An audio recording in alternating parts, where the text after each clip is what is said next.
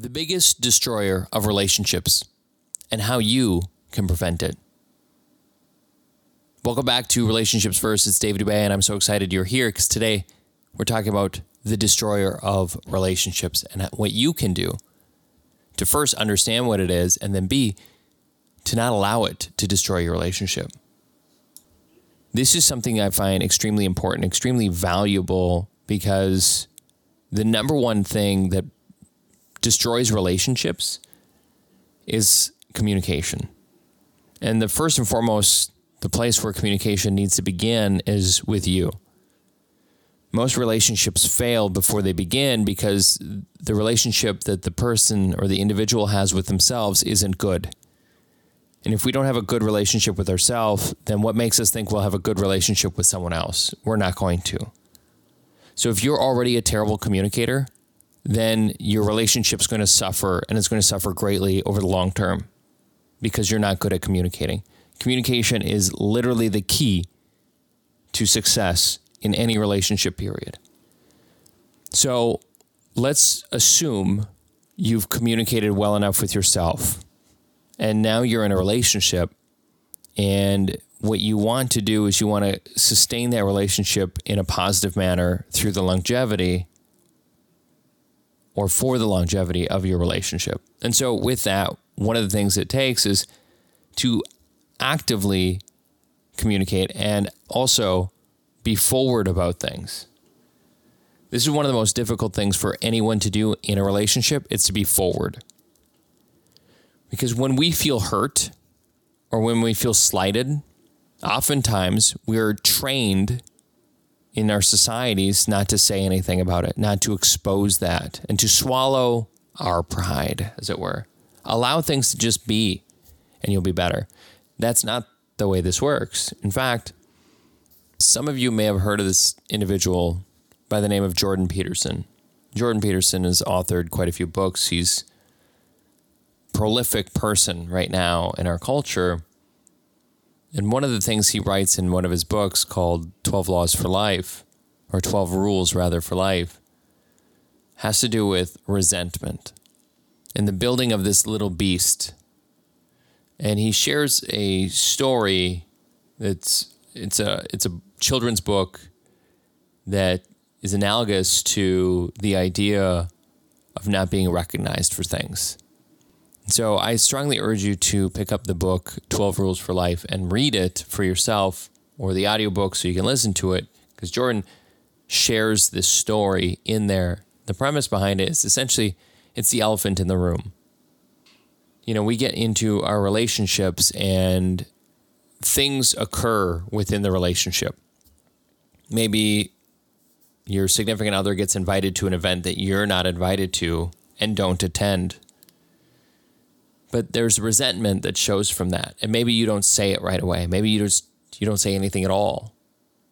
And maybe it happens again in a different format, maybe with the same group of people, but you're always left out for whatever reason that happens to be. And over time, what that does is it builds a resentment. If you don't vocalize your feelings and come up with a solution with your partner, then that resentment will build and build and build until it's so big, it consumes everything. And then you have this rage that comes out of you towards everyone around you because you're spiteful. And the reason why you are is because you never had a resolution for the feelings you felt, maybe at this point it's like 5 years ago. And so this is a thing that happens. Resentment is the beast that's within us that if not tamed, if not shared, if not exposed and expressed, it grows and grows until it's something that's out of control.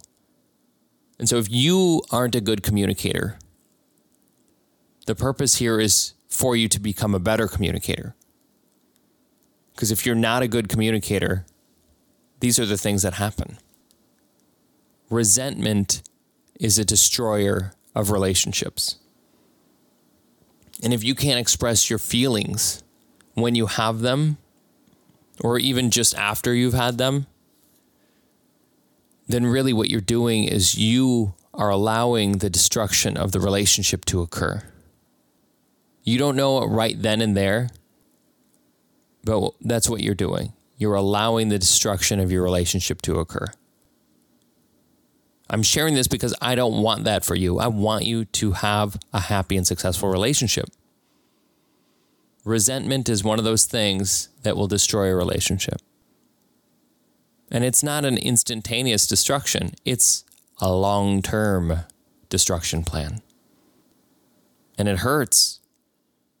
And especially the realization or your recognition that they don't see how it hurts you only amplifies the hurt that you feel.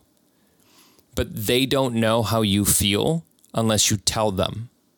And that's the biggest thing, is we don't share it. We don't express it. We continue to hold it and harbor it and say, well, they should know better.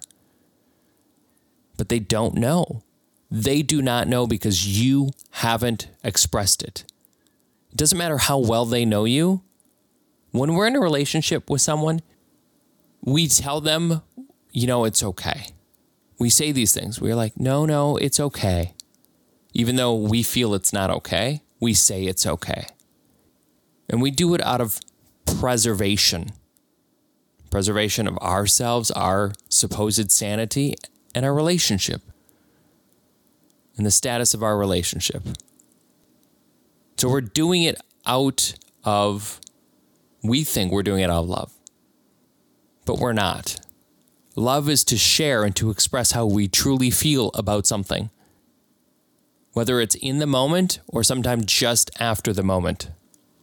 Because sometimes in the moment is not the proper place to express how you feel.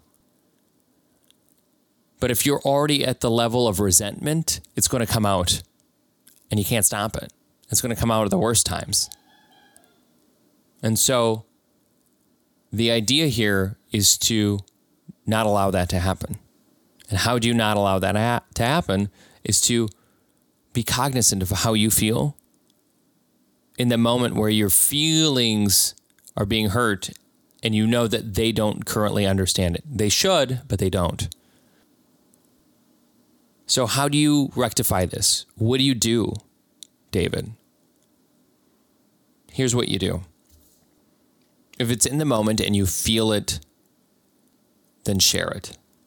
If it's not the right time, because you have to use your common sense, if it's not the right time to share it, write it down. Don't wait very long.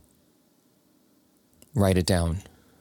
Write how you feel and why you feel the way you feel. This is very important. And then where you write it and how you write it, you will know then, based on your awareness of things, when is the better time to present it. There's never a great time, but there might be a better time than in the moment. And I'm saying this, why wouldn't you share it right away? Well, if sharing it right away is in front of maybe the in-laws, maybe you don't want to do that in front of the in-laws. Maybe you don't want to, it could be an embarrassing moment for you and for them, or it could get heated. And then maybe you guys aren't great at having arguments currently. And so sometimes the best way to do this is to write it down and then find a time that's best to present it to your partner. Be like, hey, we actually have to talk.